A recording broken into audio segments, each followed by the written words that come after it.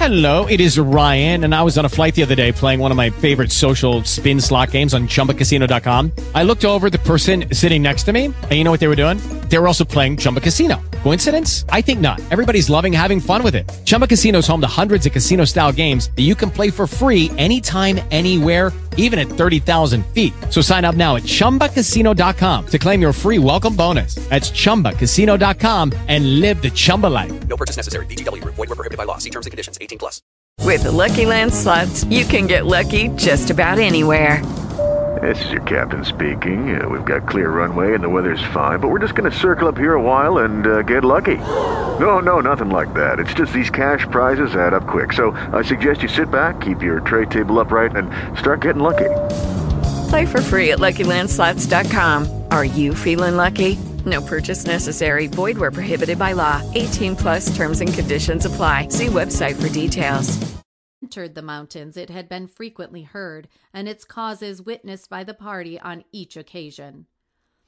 "Hurry, Francis, hurry!" cried Lady Vane as she seized the lasso to which her husband clung, and, assisted by some of the others, pulled him clean up the remaining face, Chorlo, Coquette, and El Toro acting likewise by Pignon. As they grasped the summit, willing hands seized them and drew them into safety. But as they did so, the booming noise grew louder. It was a great rushing sound. "Follow me for your lives!" shouted Topsy as she darted back and hurried across the fallen trees and wreck created by the late avalanche. And the others were quick to obey, save Pignon, Blancha, and Gravielle. "Annie wee," groaned the former as he peered into the crater mouth at the base of which the young queen stood alone. "Sweet prairie flower, Pignon will not leave thee." But El Toro and Sir Francis had hurried back, and this latter, seizing the Indian from behind, swung him over his shoulders, and in spite of his struggles bore him from the spot, El Toro doing likewise by Blancha. Then Gravielle, turning, beheld the measure of his danger in the great avalanche rushing towards him.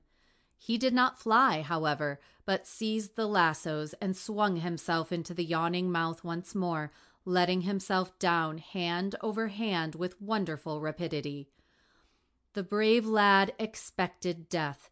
At least, thought he, I will die by my queen.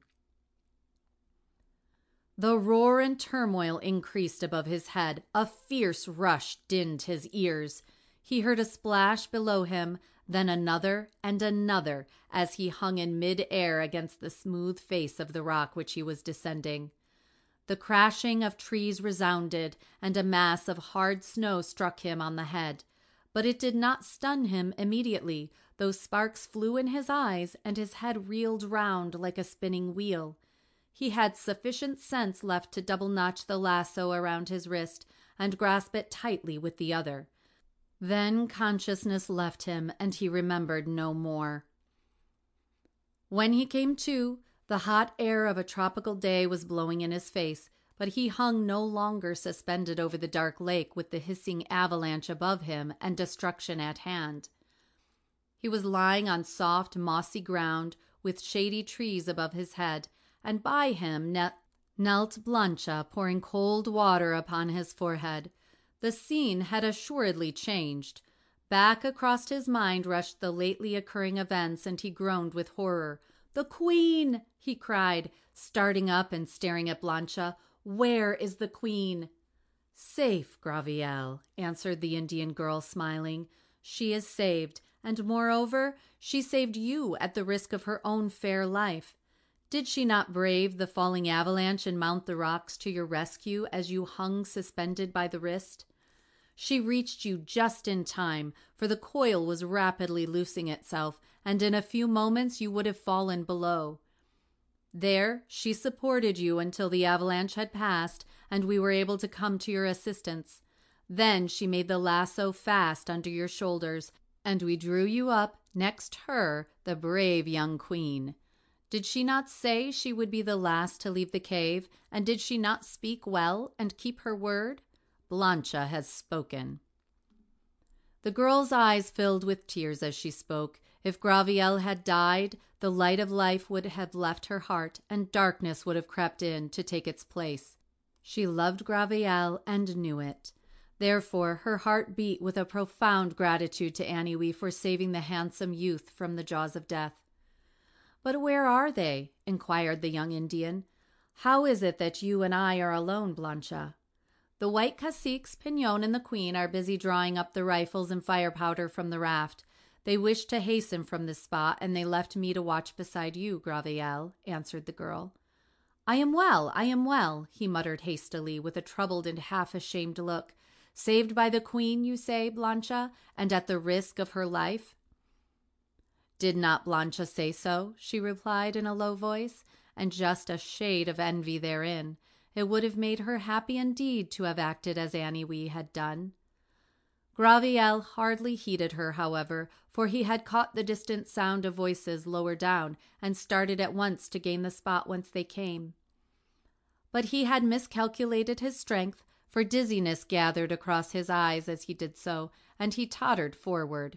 He would assuredly have fallen with force to the ground had not Blancha sprung forward and supported him. "Lean on Blancha," she said gently, "and we will walk slowly to where the Queen is. Gravielle, you were hard hit, and the mists have not yet passed from your brain.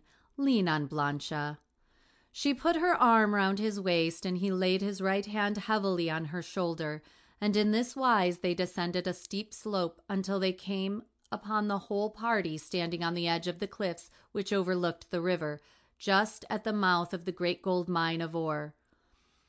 Then Gravielle started forward and threw himself at Aniwi's feet. "Didst not thou, great Queen, risk thy life for Gravielle?" he cried gratefully. "And shall Gravielle ever forget it?" "It was nothing," answered Aniwi quietly, as she motioned him to rise.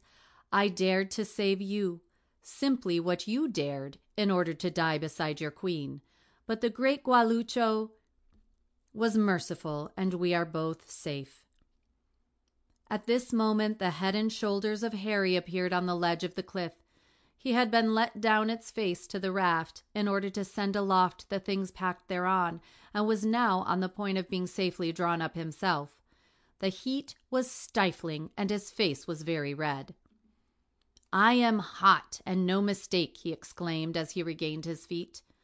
As he spoke, the earth began to tremble once more under the feet of everyone, who, instinctively rushing back from the edge of the precipice, threw themselves upon the ground. Almost immediately afterwards a heavy fall of rock resounded, followed by a tremendous crash, a rush, and a dull thud. The ground rippled yet awhile, and then grew still. Sir Francis and Topsy were the first to rise, and they beheld a strange sight indeed. A great landslip had taken place, and that which had but a moment before been a wide-stretching cave full of gold was now a confused heap of rocks and earth and uprooted trees lying pell-mell on the top of each other, and completely filling up the crater mouth of the wonderful mine. The raft had disappeared, and in its place a heap of earth, some 20 feet high by 40 long, rose from out the river, entirely hiding the entrance. Wreck and ruin had indeed fallen above the vast store of gold. "Merciful Providence!" exclaimed Sir Francis as he gazed on the scene with deep awe. "Had it not been for thy almighty mercy, the great gold mine of ore would have been our grave and sepulture. My children," he continued in a voice which trembled with feeling, "let us thank God from the bottom of our hearts for this almost miraculous deliverance." So this was the end of the mine of wealth which had lured James Outram to destruction, in which Miriam Vane and her child had met their death, and in which nearly 70 years later Sir Harry Vane had died. There, beneath those rocks, piled high above each other, slept the Trauco Queen, and as Harry and Topsy looked on the old familiar scene, now so distorted, and thanked God for their strange deliverance, they could not help shuddering as they thought how near to hers had been their fate likewise. End of chapter 28.